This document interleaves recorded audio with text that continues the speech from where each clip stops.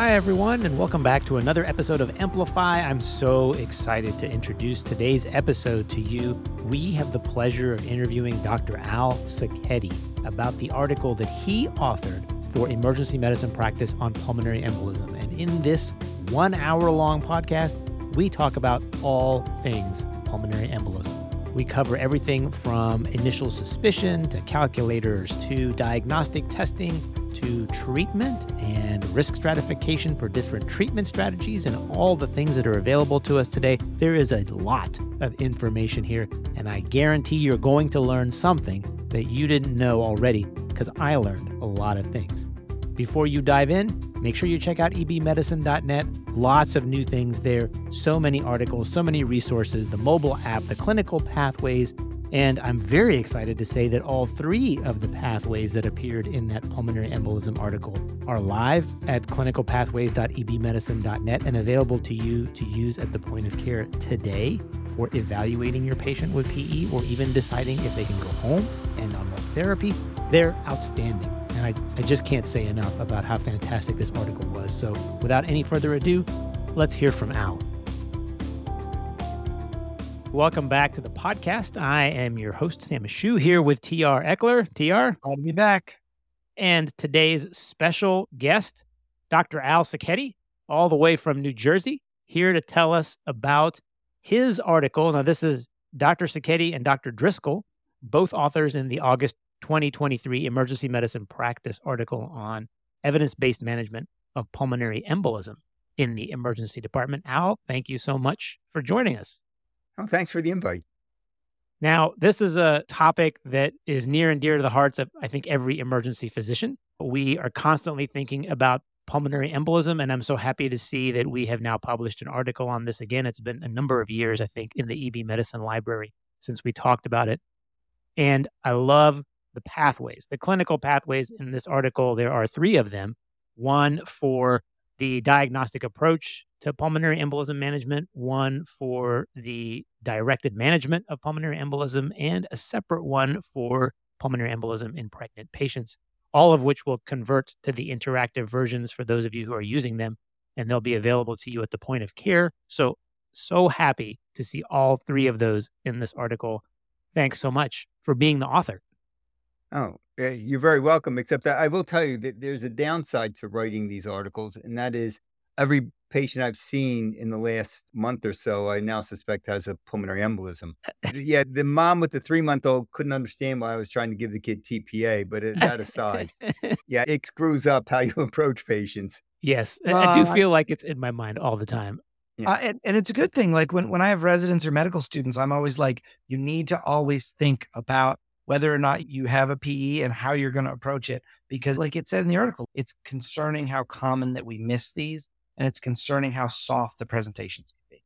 Yeah, and I think you bring up a really good point, because anybody who's spent any time in the emergency department knows that probably the number one thing that's fooled them over the years is that unexpected PE. Mm-hmm. And I think you just get more and more suspicious, but at the same time, the pendulum swings the other way, and now you are trying to find a PE on a 3-month-old. That, I think everybody out there has a story about a missed PE. And in the article, even just in the introduction section, it talks about the mortality associated with venous thromboembolism, untreated up to 25%, and with appropriate care, 15 to 30% of people who are treated for pulmonary embolism will die within 90 days. That really surprised me as a statistic. Yeah, it is interesting, but you got to be careful how you look at these statistics. And I pulled them out of the articles, obviously. But the people, they say, oh, geez, you diagnosed the PE, you treated it, and they died. But the person had end-stage cancer, and they listed the cause of death as a PE. So you want to be a little bit careful how you look at those things. I think that the one that concerned me a little bit was an article that came out of Academic Emergency Medicine that looked at what happens to people who we miss the PE on. That person that you go into your shift, or your colleague says, you remember that lady you sent home, which is, that'll make your heart have some PVCs. Yeah, they're not going to say, oh, she brought back a bag of cookies for you. But when we miss them, they do have a rather significant mortality or morbidity associated with them. So it is, again, just another reason that we want to be so careful with this. And when we're talking about risk factors for pulmonary emboli. There's a nice table there, table 1 on page 5, which lists all of the clinical risk factors. Now, you already mentioned malignancy as one of them and as one of the causes of mortality, but there are others, and these haven't changed, though, recently, right? There's still prolonged travel, immobilization, hormone therapy, trauma, obesity as a risk factor as well. Well, I think, again, you start to look at, is obesity the risk factor, or is it that obese people don't move that much and they are more sedentary? The one that actually surprised me was general anesthesia Hmm. or general anesthesia slash surgery. And what I learned was that anesthesia itself is prothrombotic. So it's not just, oh, you had general anesthesia and they fixed your hip. Even if you had general anesthesia and they did a laparoscopic gallbladder on you, you still have an increased risk Mhm. of a DVT. So it's the anesthetic agents play into it as well. Interesting. Hmm. Yeah, I hadn't actually heard that before, so that's very good to know. So even if you had general anesthesia for a procedure and it was relatively minor, you still have just the risk of the medication, or the Yep. anesthesia procedure itself is a risk factor. Yeah. So which again, when somebody comes in and their legs in a cast and they had an open reduction of an ankle fracture where PE is high on the list. When the person comes in a little bit short of breath and they had general anesthesia and they only had something a more minor procedure, they had a kidney stone extracted, they're still at risk. Good to know. And when we're thinking about pulmonary embolism and the differential diagnosis, this encompasses pretty much all things that can make you short of breath. Is that right?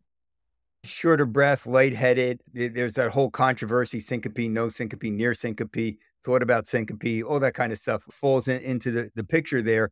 But like you had alluded to earlier, pulmonary emboli have a really long litany of the ways they can present.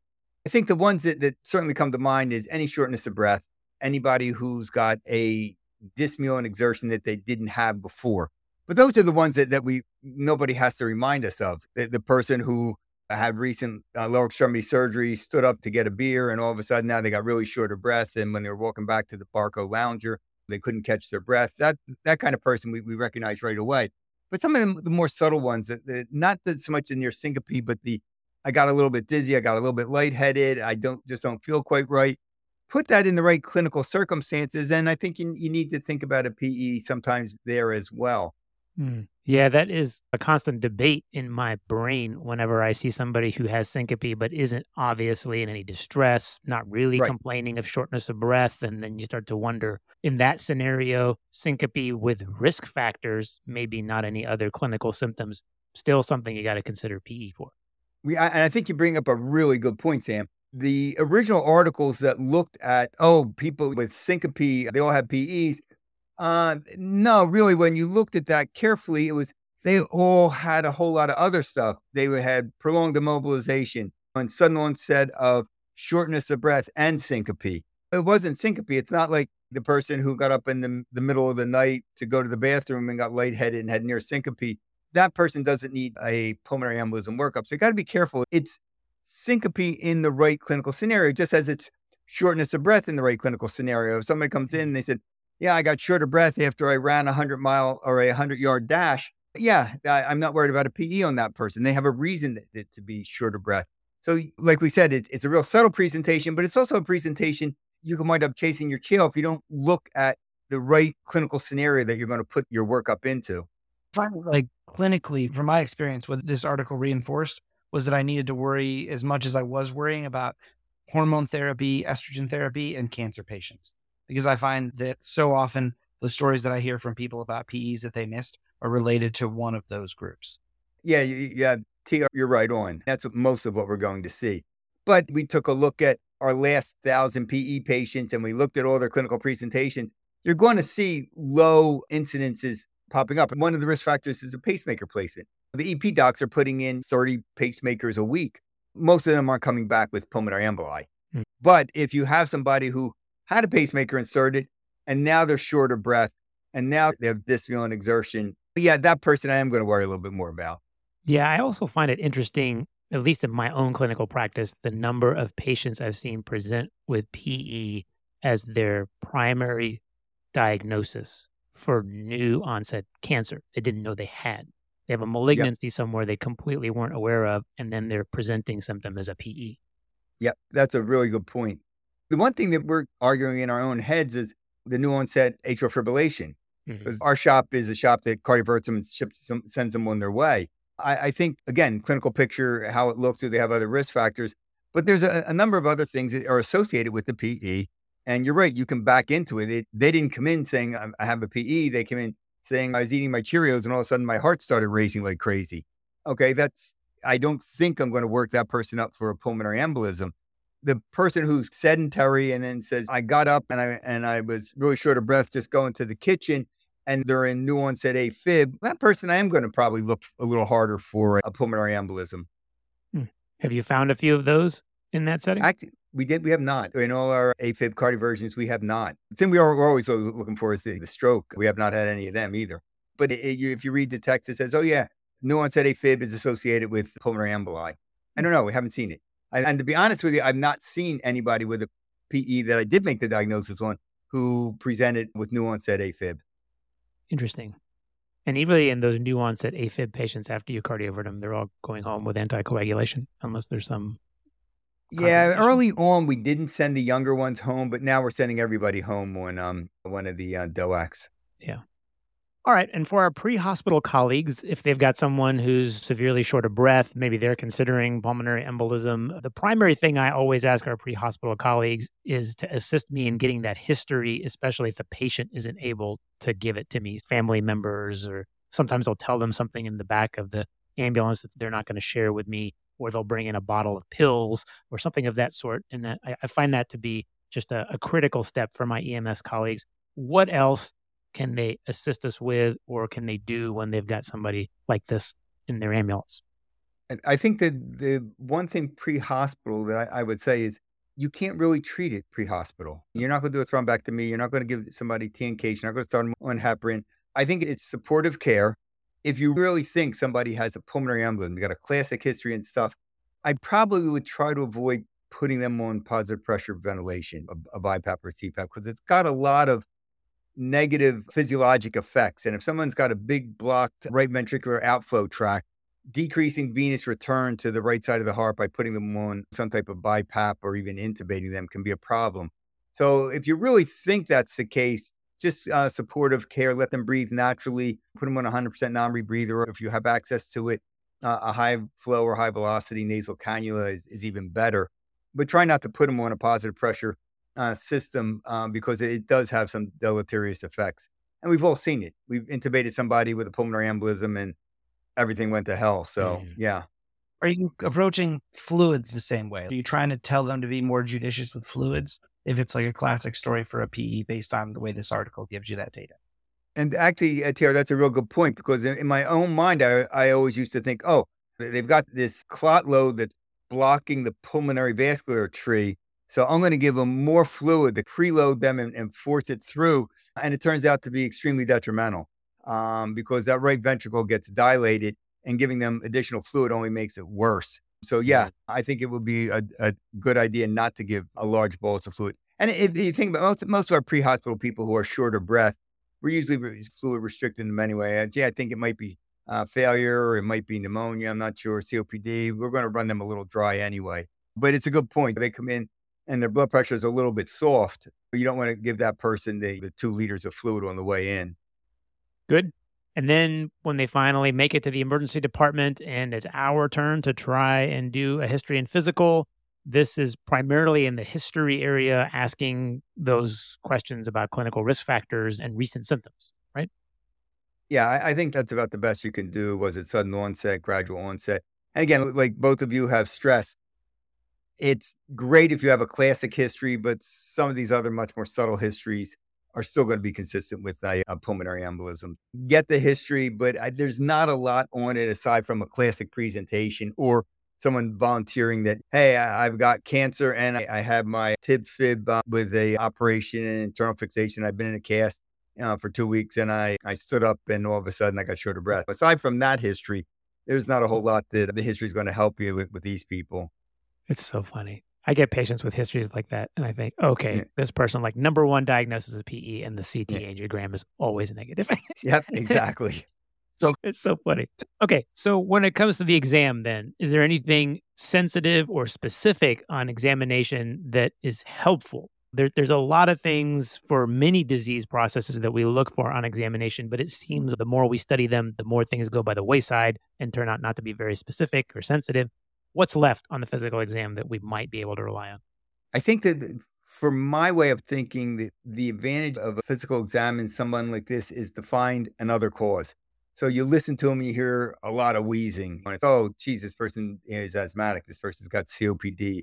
You hear a lot of rales when you listen to them. You say, oh, geez, it sounds like they either have pneumonia or maybe they have CHF. They got JVD and the rales and they big swollen ankles. So maybe I'm thinking more CHF in that person. But I don't think there's anything that I go to the bedside and put my stethoscope on their chest and say, oh, yeah, this is a classic finding for a pulmonary embolism on the physical examination. Cyanosis, but you can be cyanotic from a lot of things. So again, there's nothing either sensitive or specific for a pulmonary embolism. I think you get to the bedside and somebody's too tachypnic to give you a great history.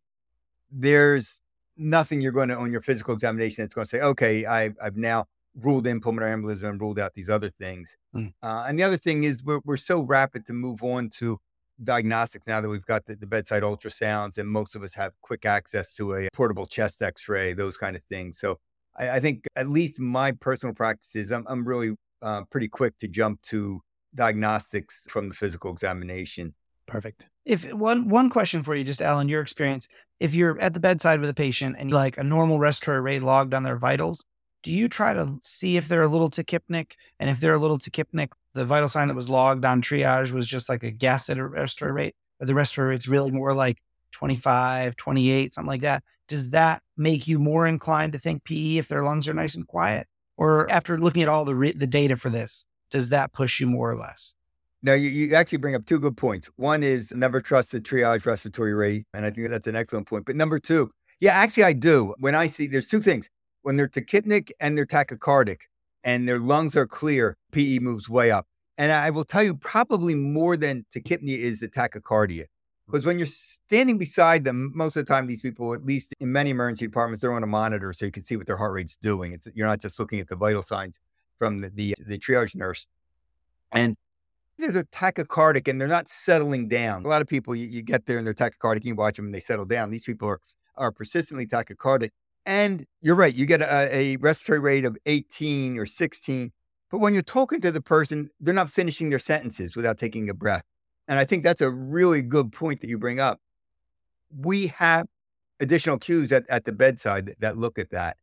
One caveat I would put is that there was an article that we found in Academic Emergency Medicine that said if their vital signs are abnormal on presentation, in particular they're tachycardic on presentation, but then as you start to get some labs back or whatnot, their heart rate settles down, that doesn't rule out a pulmonary embolism. They don't have to stay persistently tachycardic. That people with an initial tachycardia that settles back down to a normal rate is not a reason to move PE off your differential.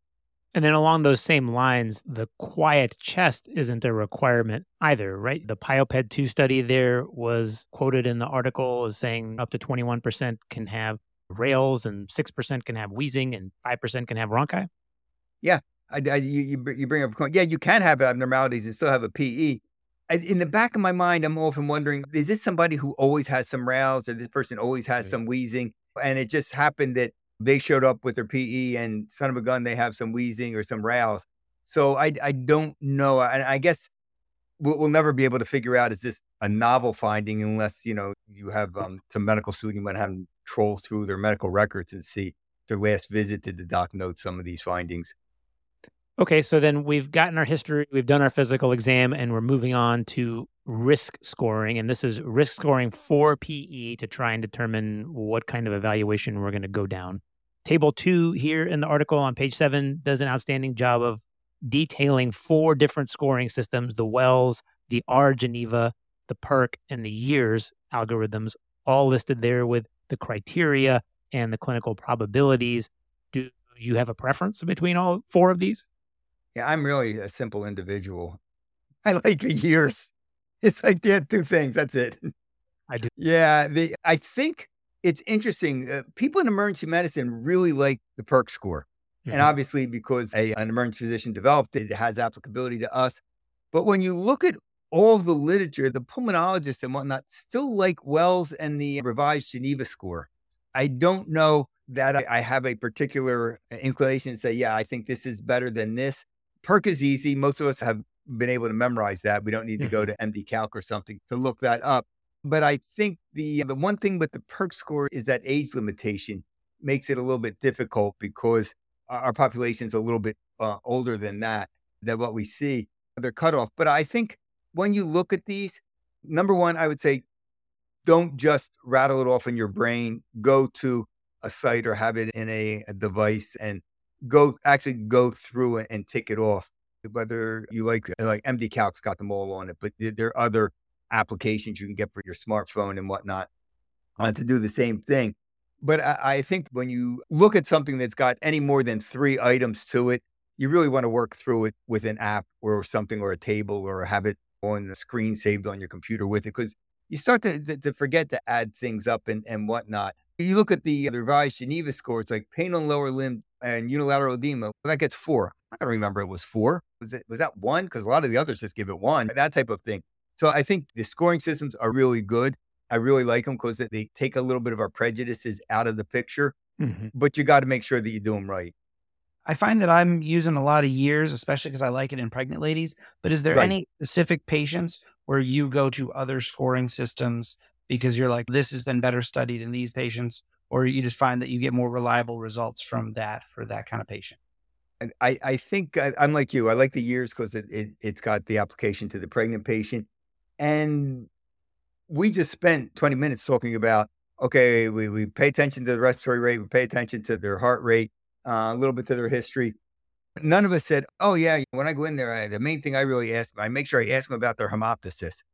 We don't, but that shows up on all the scoring systems. Right. So, yeah, I think what happens is all of us, if you look at the years and you really distill it down, years is just basically what's your gestalt is really what it comes down to. And I think a lot of us like to practice that way because we think we're really great doctors or PAs or nurse practitioners. But the reality of it is, if you really want to get an accurate read on this, you got to do one of the more formal scoring systems. Which the other thing is, and I'll mention this prematurely here, the threshold for which we're going to go off and order a D-dimer A D study is dimer. so low that no matter what the score comes out, we're going to go, yeah, I'm still going to get the D-dimer. Okay, that's a great actually segue into further diagnostics. So we've done our scoring. We've got some diagnostic studies we're going to order. Let's start with our ECG, our electrocardiogram. That we're looking for those classic findings, but the classic findings that S1, Q3, T3 pattern is present how often? Not enough. Not enough, right? It's just I'm going to remember 3.7% until the day Yeah, I die now because I had that beaten into me in residency and I feel so validated that I don't think I've ever seen that in a PE. Maybe one. yeah, you're right. It is about 3.7% of the time. Yeah, I learned a long time ago it wasn't valid, which helped me because I could never remember. Was it S3Q7? What the hell was it? So once somebody told me it wasn't accurate, it was like, great, I don't have to remember this anymore. But you bring up a good point. The S1Q3, T3 just does not have enough sensitivity and specificity to make it valid. The main thing is people talk about is that the tachycardia, resting tachycardia is the most common EKG finding. And you guys both mentioned it, and you're going to notice that at the bedside. AFib is the most common arrhythmia, but it's not an independent predictor. And we have Mhm. mentioned that as well.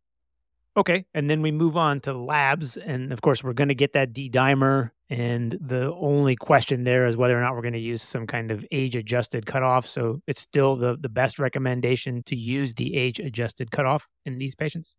Oh, absolutely. Absolutely. Absolutely. You're going to be really chasing your tail if you don't age adjust these people, especially. But I love at our shop, our normal used to be zero point 0.5, 0.5 was our normal.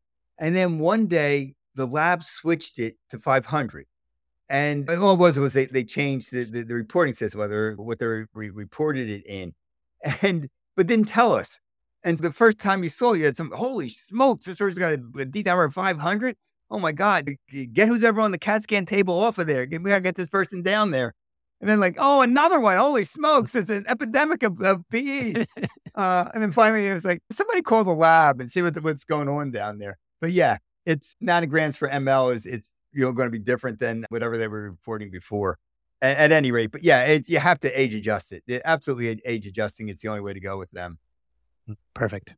And then typically those order sets or the automatic ordering is going to include a troponin and a BNP, but really both of those are more just prognostic indicators for what you're going to do down the line and how the patient is going to do. They're not really there to assist you to make this diagnosis. Is that right? A great point. Really good point, Sam. Yeah, they're real good at when you start looking at the prognostic risk factors, but as a diagnostic tool, no, not much value there. And especially with the high sensitivity troponins, because that 3-month-old we were worried about also has a high sensitivity troponin. Of course. Fair enough. One question about that, Al. So when we're looking at those risk scoring systems and a D-dimer, are you doing D-dimers in low risk and intermediate risk? Is there any group that you're immediately jumping to CT? Are you even considering it for some high risk people? Oh, okay. I thought you were, let me answer the question. I thought you were going to ask, and I'll answer the question you actually did. I thought you were going to ask, if you have somebody who's clearly low risk, are you getting a D-dimer? My answer is no. If they're very much low risk, I'm not. But if they're intermediate risk, I'm definitely getting it. If they're high risk, but I don't have that high of a clinical suspicion, I think they're more just CHF, I'm going to get it.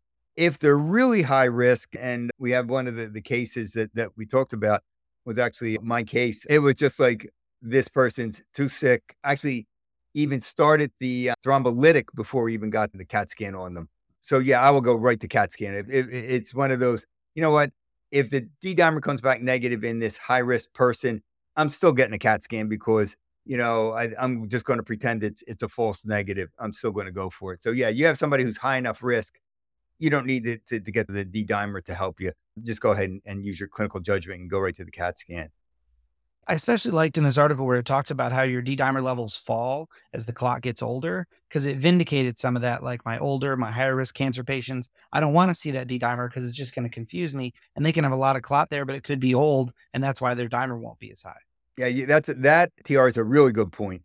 Yeah, it does drop as the clot gets older. But the other thing is, if you have a lot of chronic clot laying around, you may wind up, you got a lot of clot, but your D-dimer is still normal because you stop breaking it down. Interesting. Under diagnostic imaging, you guys already touched on CT. Now, X-ray is described in here, but honestly, if you're worried about a PE, you're headed for some kind of angiography, whether that's CT, MR, or ventilation perfusion imaging. Your plain film X-ray is just there to guide you if there's some alternative diagnosis found. Is that right? Yeah, they talk about some findings. There's a Hampton's hump you can see, and they took a bunch of chest radiographers and showed them X-rays of people with PEs. And unless they had this whole constellation of symptoms, nobody made the diagnosis. I remember when I was a resident, and this is back in the late 70s, 79, the 80s. So their CT was not an option. There was one CT in the entire city of Philadelphia at that time, and all they did was heads because the brain didn't move that much. You couldn't do anything else, any body imaging. Mm-hmm. And this person came in short of breath, had a lot of risk factors, and it wasn't my case, but I know I was there, so I'll take partial responsibility for this debacle. So it was like, oh my God, they have a PE, and it was a young, thin person, so you could hear breath sounds no matter what. And they shot the X-ray, but before the X-ray was developed, there was nothing digital back then. It would be a good 15 minutes before you could see the film. They said, hey, nuclear medicine can take him right away. So they sent him down for a scan, a nuclear medicine scan. And the scan came back as the radiologist was going, we have no idea what the hell we're looking at. And then the X-ray came back, they had 100% pneumo on the ones. Everybody's, so we got a case report out of, this is what a nuclear medicine study looks like in somebody with 100% pneumothorax, which never should have been ordered. So yeah, it's CAT scans your go-to for that. And if not, now, the interesting thing is your sensitivity and specificity for the radionuclide studies are the same as for a CAT scan. They're very good. It's just that we like the CAT scan because it gives you so much other information. No, the pulmonary embolism, there's no PE, but guess what? They have a mass here. They've got this pneumonia that nobody picked up. I'm amazed at how many times the CAT scan picks up a pneumonia that I knew the person had, Mhm. but it didn't show up on the chest x-ray. So yeah, the CAT scan's the best one that we usually go to. But if you don't have it, the nuclear medicine study is just as good. It's just as accurate. I do not like the intermediate ventilation perfusion study readings. I never know what to do with those things because that's why I like the CT so much because you either see or you don't see a clot. Now, there's always the bag of this was a poor study, and I can't really tell you. But when it But when comes to the nuclear medicine scans, you get this kind of low probability, intermediate, or high probability. What do you do with these intermediates? I will tell you right now that we saw a huge change in that. Number one, the younger radiologists give you a definitive answer. It's the older ones who hedge a lot. Could be, can't rule out, will be repeat at 20 after 7, that type of thing.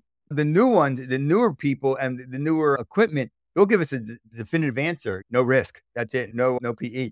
And part of that came from, I don't know at your sites, but for about 6 months or longer, there was a shortage of the iodinated contrast material. Yeah. So all our PEs were being done as nuclear studies. There was no ventilation. They just did the straight perfusion. And we were getting definitive answers. Just, yep, no PE. Even in the ones with a crummy looking chest x-ray, these guys were very good with that. They were very helpful. But it was the young guys who would do it. The older ones were like, by this criteria, there's always a 10% chance of whatever. Yeah. I look, a negative nuclear medicine study still has a small percentage risk of having a pulmonary embolism in it, but it's like everything else we do. You get a CAT scan, what's the reading come back? No central pulmonary embolism, can't rule out sub. There may be a capillary in the left upper lobe that's occluded. So yeah, it's not always definitive either. And I was interested to see magnetic resonance angiography or MR angiography listed here as an option. So that's a thing for patients It, now. it's coming with the contrast you have to use for it is it's so weird. It's some iron preparation that they use for people who are really anemic and they're going to give them this iron infusion. So now you're injecting all these iron molecules, and I don't know whether it's ferrous or ferric or which one's magnetic and what not. I can just Oh. imagine these things like you remember those old toys that you used to have where it had all those little iron filings or those little metal filings and it had a face on there and you could put like a beard on it and all those kind of Yeah. things. Yep. I imagine all these particles in the person's lungs shifting all the way to the right, shifting all the way to the left, to the top, to the bottom. So yeah, but that's what the contrast you use for that. So it is interesting. Say the good news is you don't have a PE. The better news is we cured your anemia. You've got an Yeah, iron that's it. transfusion. There you go. That's right. We found this is going to cure your shortness of breath now. That's right. Yeah, I loved that 30% of those MR angiograms are unreadable because I feel like trying to get somebody to hold still, that's breathing a little fast for an MRI. I was like, okay, like I'll keep it in the back of my head. But Yeah, there was two exactly. things that struck out to me just as I am seeing this evolve as my career goes on. I'm seeing more and more of these different phased CTs. And I found it reassuring that pretty much all of them are about the same. As long as you're running contrast through their pulmonary arteries, you're going to see it. And that's 95% sensitive. So I thought that was great. But having been a few rural places where they announce on Monday morning, oh, the CAT scanner is going to be down this week, I thought that the sensitivity of a good multi-organ ultrasound protocol was something that, okay, if I was worried about somebody in a little rural hospital and I had a good ultrasound of their heart, their lungs, and their legs that really concerned me for a DVT and a PE, that being 90% sensitive, 86% specific was really impressive. Like I felt like that was enough for me to make the case to anticoagulate him and transfer him. I think you bring up a good point. If you're in a rural site, the problem with that is you really have to have a really good ultrasonographer to do that. That's if you look at all the parts of it, there's a lot of steps in there that you have to include, which far exceed my ultrasound capabilities. So yeah, that's number one. Number two, yeah, you're right. If you hit all of those, you can either rule in or pretty well rule out a pulmonary embolism. But it's not just ultrasonography; it's ultrasonography and echo. That because part of it's echo, part of it's ultrasonography. When you're looking at it, you really have to have someone who's pretty good at this. But you bring up a good point. If you have somebody that's semi low risk and their D dimer is a little bit high, if you rule out a DVT in the lower extremities, you're pretty comfortable that person probably doesn't have a pulmonary embolism because there's just such a high correlation between DVTs and it's not absolute. And we've all seen people with a PE and somebody goes ahead and then does a lower extremity DVT study and nothing shows up. But I agree with you. If you don't have access to the CAT scanner, you don't have access to nuclear medicine, if you have good ultrasonography skills, you can get a pretty good feel for it. Or at least what you're going to find out is you don't have a significant PE. You're not going to see a big dilated right ventricle and whatnot. All right, so we're moving on to treatment. We've made the diagnosis of PE, and now we're looking at therapies for treatment. Let's just start with the most critical, right? We're trying to oxygenate this person. We've got standard nasal cannula. We've got non-invasive positive pressure ventilation, which we're trying to avoid, equally intubation, which we're trying to avoid. But since the era of COVID, we're using a lot more of the high-flow nasal cannula approach. Is there any evidence for that in PE? There's anecdotal stuff. That's about all you're going to get with that. And look, I love the high velocity, high flow nasal cannulas. I especially in the kids and whatnot. And what I look at it is it's a way to get somebody virtually 100% FiO2 without giving them any kind of sensation that they're suffocating or smothering or anything like that. And in the case of pulmonary embolism, you don't screw around with their physiology. They're controlling what's going on with their pulmonary vascular return and everything else. We're not screwing it up. So I think it's a great first option. And if the person gets better with it, great. If not, though, you're going to have to at some point think about doing something with positive pressure, either the BiPAP or the intubation. What I always like is, and whenever I hear experts talk about this, they're like, "Oh, you just watch the patient." And no, I can't watch somebody breathing 40 times a minute with retractions and their pulse ox is 80% and not stick a tube in them. I understand you've got this mindset of, oh, if you watch them long enough, it's come down to the bedside and you watch them for a little bit. But all of us are clinicians, and you're looking at this person who's really struggling to breathe. And Richie Cantor makes a good comment, and he'll talk about these cases and he'll say, I've seen this movie before and I know how it ends. Mhm. And that's exactly right. I've seen this patient before and I know ultimately they're getting intubated. They're going to get tired. They're going to get more hypoxic, and they're going to be in worse physiologic shape when I finally do decide to paralyze them and put a tube in them. So I think there's something to be said for, yes, hold off on the positive pressure if you can, but don't be foolish about it and just sit there and not intubate them because somebody said you have to wait until they become agonal before you put the tube in them. Gotcha. Al, have you ever been on BiPAP or high flow? Has anybody ever put you on it? Just to see Yeah, if I've actually not symptomatically, but when BiPAP first came out, I put the masks on and played around with it and stuff. And when the high flow came out, did the same, played around with it. But the nice thing about high flow is I got the world's worst sinuses. I live just outside of Philadelphia, and the high humidity and stuff. Oh, it was great. It just moisturized everything. It was great after that. But I have tried them both. I have not tried endotracheal intubation while awake. Oh, I've had some surgeries. Yeah. But other than that, no. you're not a real anesthesiologist, but I agree No. with you about flow. I was in Colorado when I tried it. It was the most wonderful sensation on my poor dry nose ever. And I would recommend it to any patient if they were worried about something. There's no anxiety. It just feels amazing. Yeah. And it makes noise. Most important thing is whatever you try should make noise so that people think you're doing something. That's right. That's right. Fluid management, we already touched on. So this is going to be judicious fluid administration. When it comes to the hypotensive patient, or maybe somebody you put on BiPAP, they're getting hypotensive and we're going to reach for some kind of pressor. Is there a preferred pressor we should be reaching for? Or are you just going to going straight to the norepi in most cases? I think norepi is probably going to be your go-to. Think of the right ventricle same way as the left ventricle. I've got a failing right ventricle. It needs a little bit more inotropy. So I would certainly start with the norepi. It's got a little bit of a cardiac effect, but not much. But then move on to dobutamine or even epinephrine if you have to get the squeeze out of that right ventricle. But I do believe you guys alluded to afterload reducing them. There are a number of experts that say you should give these people 40 milligrams of Lasix, just like you would somebody in left-sided heart failure, because you want to shrink that ventricle down. And I think when we look at that big dilated right ventricle, there's a couple of things going on there. Number one, it's dilated, which is telling you, the clinician at the bedside, hey, just like a left ventricle, I'm in failure. I've dilated, I'm in failure. But the other thing is it pushes the septum over into the left ventricle. And so it limits the left ventricular ability to fill, and it also limits the left ventricular outflow. That big dilated right ventricle has a number of physiologic effects.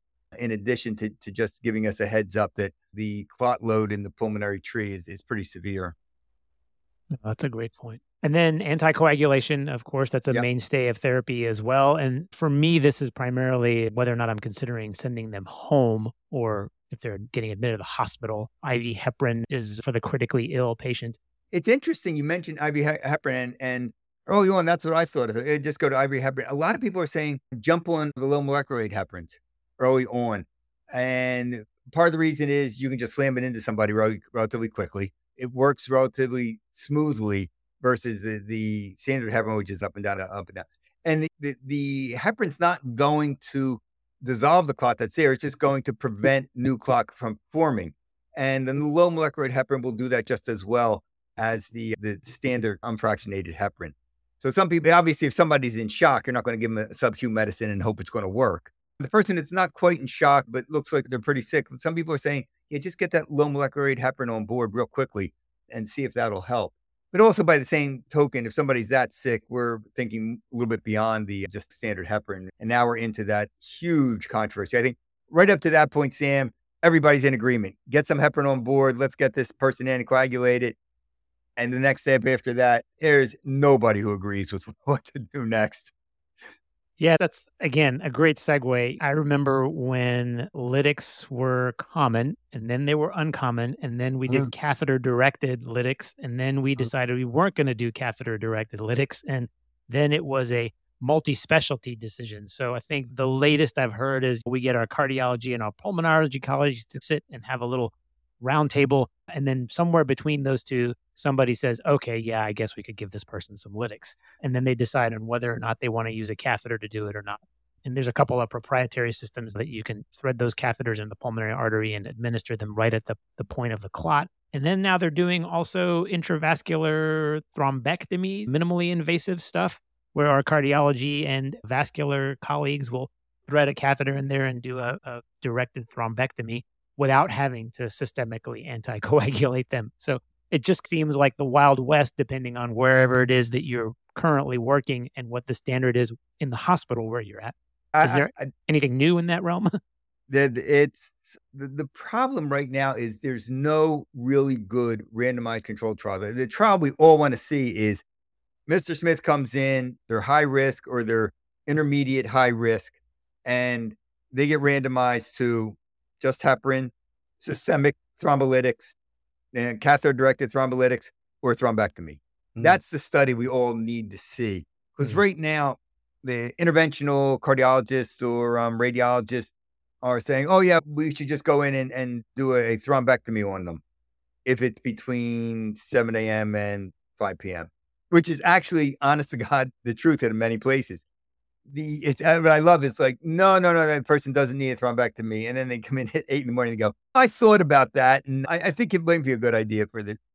So you look at that, there is no great definitive evidence-based study that says any one thing is better than anything else. Everybody agrees they need heparin. There's good data that systemic thrombolytics are useful in the high-risk patients. I think if you look at the algorithm we put together there is good data to support that. And I feel comfortable that in that patient, a high-risk patient, I would give systemic lytics. I think that's a reasonable thing. There's pretty good data for that. Whether catheter-directed lytics or thrombectomy is a better option, I don't know, because I don't think that there's enough data out there to say one way or the other. If you look at the studies, all of them are single-arm studies, which is we did a bunch of thrombectomies on people and they got better. And they look at their outcomes are the ratio of the right ventricle to the left ventricle. And we had a big dilated right ventricle and a tiny little left ventricle, and we did a thrombectomy, and now they're just about the same size again. Therefore, the thrombectomy was a good thing. Everybody who pays attention to evidence-based medicine knows that there's lots of studies out there where we looked at this objective test and they got better. But then when you looked at the actual outcomes of the patients, it didn't change. The people who didn't get the study and the people who did get the study, their tests looked better, but the outcomes didn't change. And I think there's enough experience with all of us out there. That's been the case. I'm a little hesitant to jump in with both feet yet on the thrombectomies or the catheter-directed thrombolytics. I will say in a lot of institutions, that catheter-directed thrombolytic has fallen by the wayside, and people feel like if I'm going to go in there and try and thread something into the pulmonary arteries, I might as well just go in there and get the clot Take itself the out. clot. Yeah. Is the idea behind thrombolytics, systemic or however they receive it, in this scenario to reduce mortality, reduce long-term pulmonary hypertension and heart failure, or is it just to try and keep the person who is acutely dying from decompensating in front of you? I think it's all of the above. There's data that in high-risk patients, if you look at them a year or two down the road, if you got rid of that clot load in the pulmonary arteries, they have better pulmonary function down the road than the people who didn't. Certainly the people who are dying, in front of you, giving them a lytic makes a difference. And I've had that happen. In one of the cases, actually, we talked about that. And I think the science right now is so unclear that having a pulmonary embolism response team, a PERT team of some type, is extremely useful in any institution. Otherwise, it's who's on call today. It's just interventional radiology. They say do it this way. Cardiology says do it this way. Pulmonology says do it another way. I think if done correctly, and the way ours is supposed to work, is we call the magic number and say, we have a pulmonary embolism. We want you to assemble the Avengers, and you get the cardiologist, the interventional radiologist, the pulmonologist, all on the phone with you at the same time. And so you're sitting there real time. This is what they look like. They're saying, what's this test show? Has this changed any? What other risk factors? Oh, they're already on this. Okay, that's going to change our management a little bit. And then everybody gets their heads together and decides what to do. And I think that's the ideal way to manage these really sick, these high-risk patients.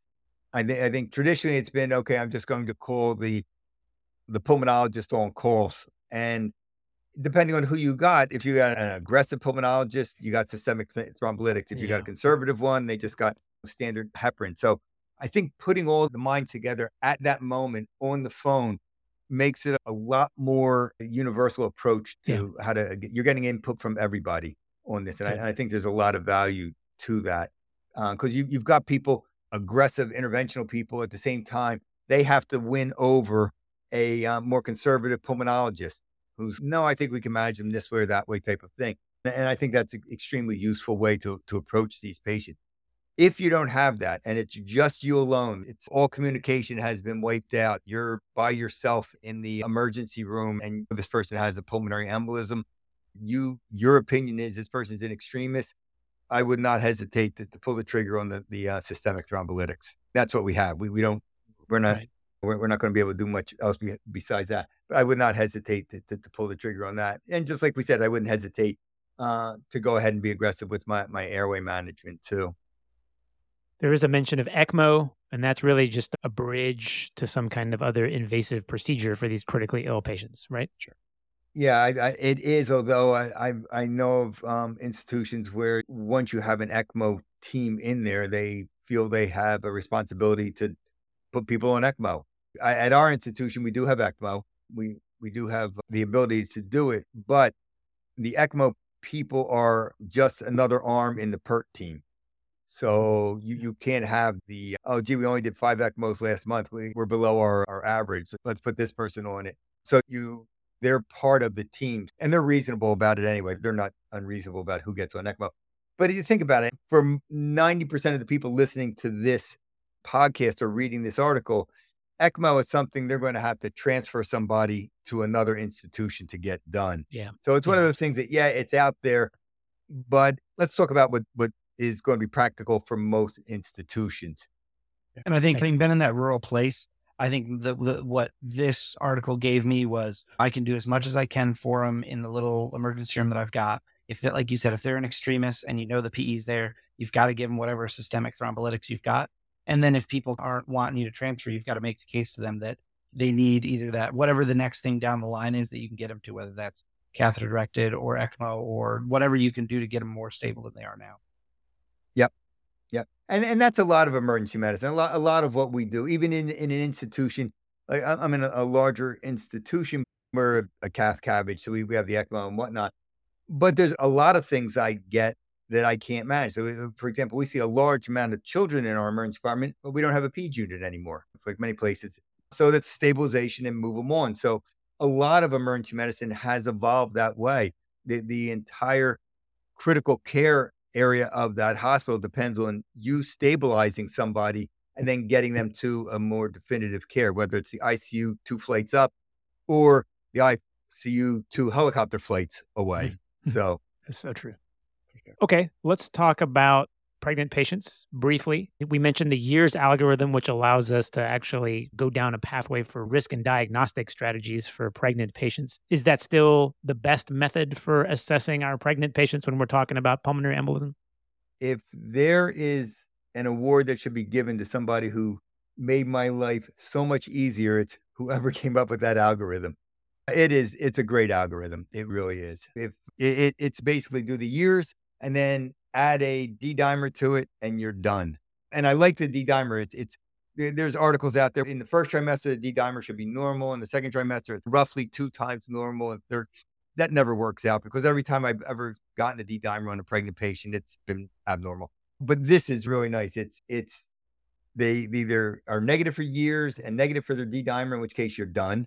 If they're over 500 or less than 500 or over 1,000 or less than 1,000, to real clean cutoffs, no multiply it by their birth date, subtract the phase of the moon, none of that stuff. This is this is the gold standard for how to write an algorithm for emergency medicine. Perfect. One jump off on that, Al. Sorry.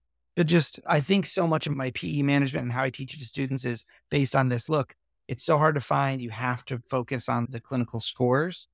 With that in mind, for the patients that once they get through the years and the PERC and everything else, if they're going to go home, are you using Hestia or are you using a different criteria to decide who's a safe patient to put on a DOAC and discharge home?